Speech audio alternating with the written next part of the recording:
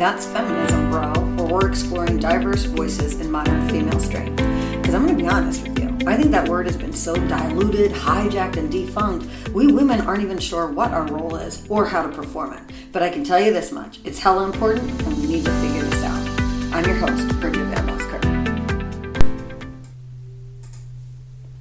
Thanks so much for checking in. I really appreciate you because I know how infantile this is, and your loyal to me as I grow is not going unnoticed.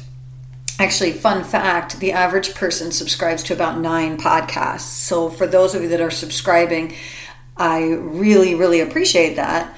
I know we are still very much getting to know each other, and I would like to see this grow. Actually, I would love to see this grow into a movement where we women have an opportunity to get together and talk and encourage each other.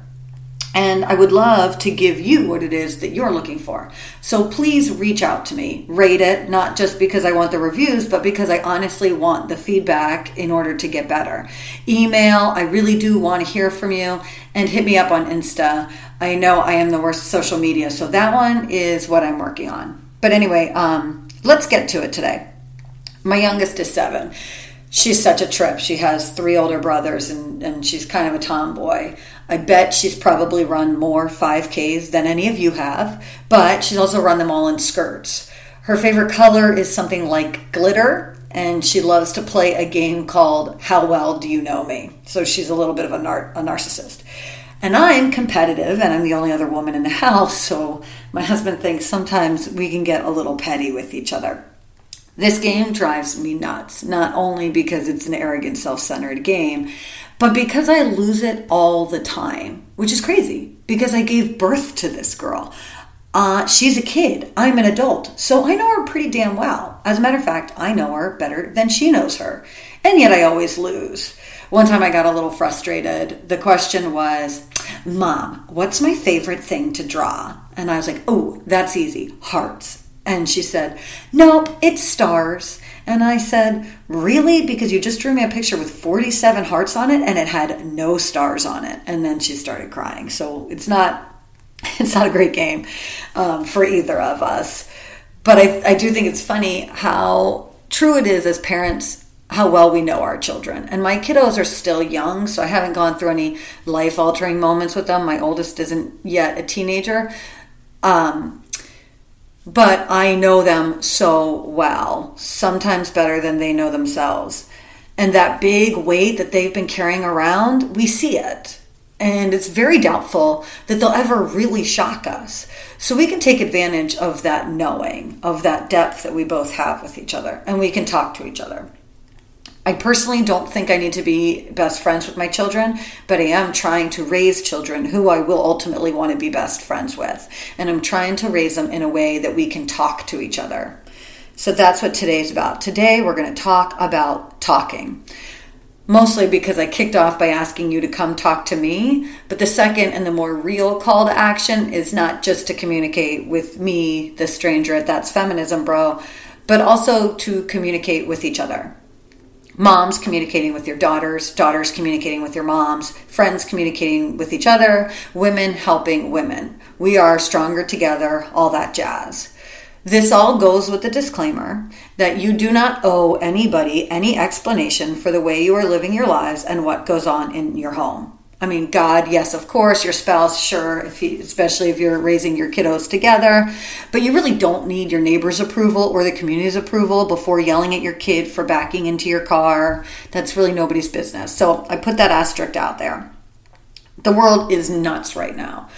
I have not had to parent any teen through these COVID lockdowns, and I was also not a hormonal teen during these COVID lockdowns, but it has been an incredibly challenging time. And you are not alone in that struggle. And you can't know that you're not alone if you're not talking to other people. So let's, for a moment, without being super negative and admitting that misery does love a bit of company, let's take it even further. Not talking just because you want somebody else to vent to, but talking because you deserve that opportunity to vent, and they might have a lot of insight, and more often than not, they might be going through a relatively similar situation. The other night, I was hanging out with some awesome women. Great moms, loving wives, good, strong women, the kind you find comfort knowing are raising our next generation. And one said it's been a tough few months for her, and she wanted to call a counselor for her 14-year-old son. Nothing crazy, it's just that for 9 months straight, they were all strictly locked down in their home, and he's sick of getting lectured by her, and she's sick of getting frustrated by him. All normal, predictable, boy locked inside for over half a year kind of problems, I'm going to assume. She said the counselor was booked for 9 months. 9 months out is the nearest she can get an appointment for her son. Depression amongst kids has skyrocketed. Anxiety is everywhere, as is the need for attention and relevance. And while everything else was shut down, social media was blossoming, and it became their only outlet. Therefore, self-image issues skyrocketed, and everything came to a head in a really untimely, unfortunate manner. Not for nothing, the same is true in adults. Alcoholism, drug abuse, drug addiction, abuses of all shapes and sizes have shown up since COVID. So this is happening everywhere. It's happening to you, but it's probably happening to the women around you and the women you trust. 9 months is a long wait. She, of course, was happy to do it because she knew there were people out there with bigger needs than her sons. But it did start a conversation. And then somebody else jumped in. I just found out my 19-year-old daughter is cutting herself. She's a great kid. It really caught me off guard. We're obviously addressing it, but I know she's going to be okay. I'm not terribly worried about her falling down a dark path. And I said to the mom, one, thanks for sharing that because that's really personal. And two, why are you so not comfortable with it? She was not comfortable with it. She was obviously upset and concerned, but she was not worried. And I said, why are you not worried?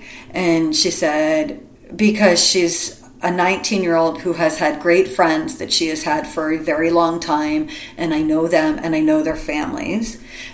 Two, because we are very open and honest about next steps. And three, because we have a great relationship with each other. And I do think that those are fair enough reasons to not be freaking out. So these are great moms raising great kids in a time of great unknowns. Here is one known, though. We all have shit. We have all had shit when we were between 15 and 20-something, and we will raise kids who have some kind of shit. The only bad parent is the one who thinks that their child is perfect. It's bad for them, but it's even worse for the child. So let's just talk about it. Again, cite the disclaimer earlier about never needing to sell out your family life, nor feeling obligated to disclose personal information that makes you uncomfortable just because you're having a margarita night with your gals. This, though, is my call to action, to talk about it. Because your kid is cutting, her kid is in transition. This kid is experimenting with boys, this kid's experimenting with girls, this kid's experimenting with drugs. We can do this all day long because we all have shit. So don't fall for the social media persona that woman puts out where she posts great pics on her feed or goes on perfect vacations with her perfect family. She's human and she's raising humans. And she has some shit or had some shit or will have some shit. In cycling, we say there are only two types of riders, those who have fallen and those who will. And that's true with our lives. Everybody has gone through something or will go through something or will raise somebody who's gone through something. And nothing makes us stronger than A, saying it out loud, and B, working on it with somebody. And it's a lot easier to do that kind of thing together than it is alone. So if you have women you can trust, then let them in. Let them know what's up in your life. At the minimal, it takes the burden off of you and you don't feel so alone. At the maximum, you get a new set of eyes, some extra advice, and you can seek out your sisterhood. So the benefits are twofold. Because our ultimate goal is really to help our children, to turn them into honest, strong, caring, loving, brave adults. And that will come if you've got a bigger tribe to work with. And turning to an honest friend might aid in that the two of you are only going to deepen a friendship with a good woman that's going to help you further down the line. So everyone should talk. Moms, talk to your daughters. Daughters, talk to your mom. And daughters, I need you to hear that. Talk to your mom. Like, I dare you to talk to her and tell her what's up. She knows you better than you know you. You think you're out there loving drawing stars, but you're really out there loving drawing hearts. And she sees that. So she will be there for you. And let's say, worst case scenario, she's not there for you. Let's say she kicks you out. Well, guess what? Now you get to start the new, better part of your life and know what kind of woman you don't want to be. So that's what you work on. Or like probably most characters and probably my character, she's going to freak out. She's going to get a little caught off guard. She might get pretty angry. Over time, you guys are going to work through it. And eventually, ideally, it leads to one of the best relationships you have. Or maybe she responds perfectly and the healing begins right then and there. But you won't know if you don't talk. We're not going to raise perfect kids, moms. So let's just drop that facade and stop making that our goal. Let's instead try to raise great adults. And great adults are kids who probably went through some shit at least once, but came out okay because of you, because of the squad you surround yourself with. Ideally, that 19-year-old Cutter looks back in about 15 years with a little pity and a sigh. And that was my path. I know there were a lot of things that I did that I didn't realize at the time, that I look back and I say, oh, Bridget, poor girl. We're not going to be perfect, but I turned out okay. Everybody's going to turn out okay. So let's just make that our goal instead of perfection.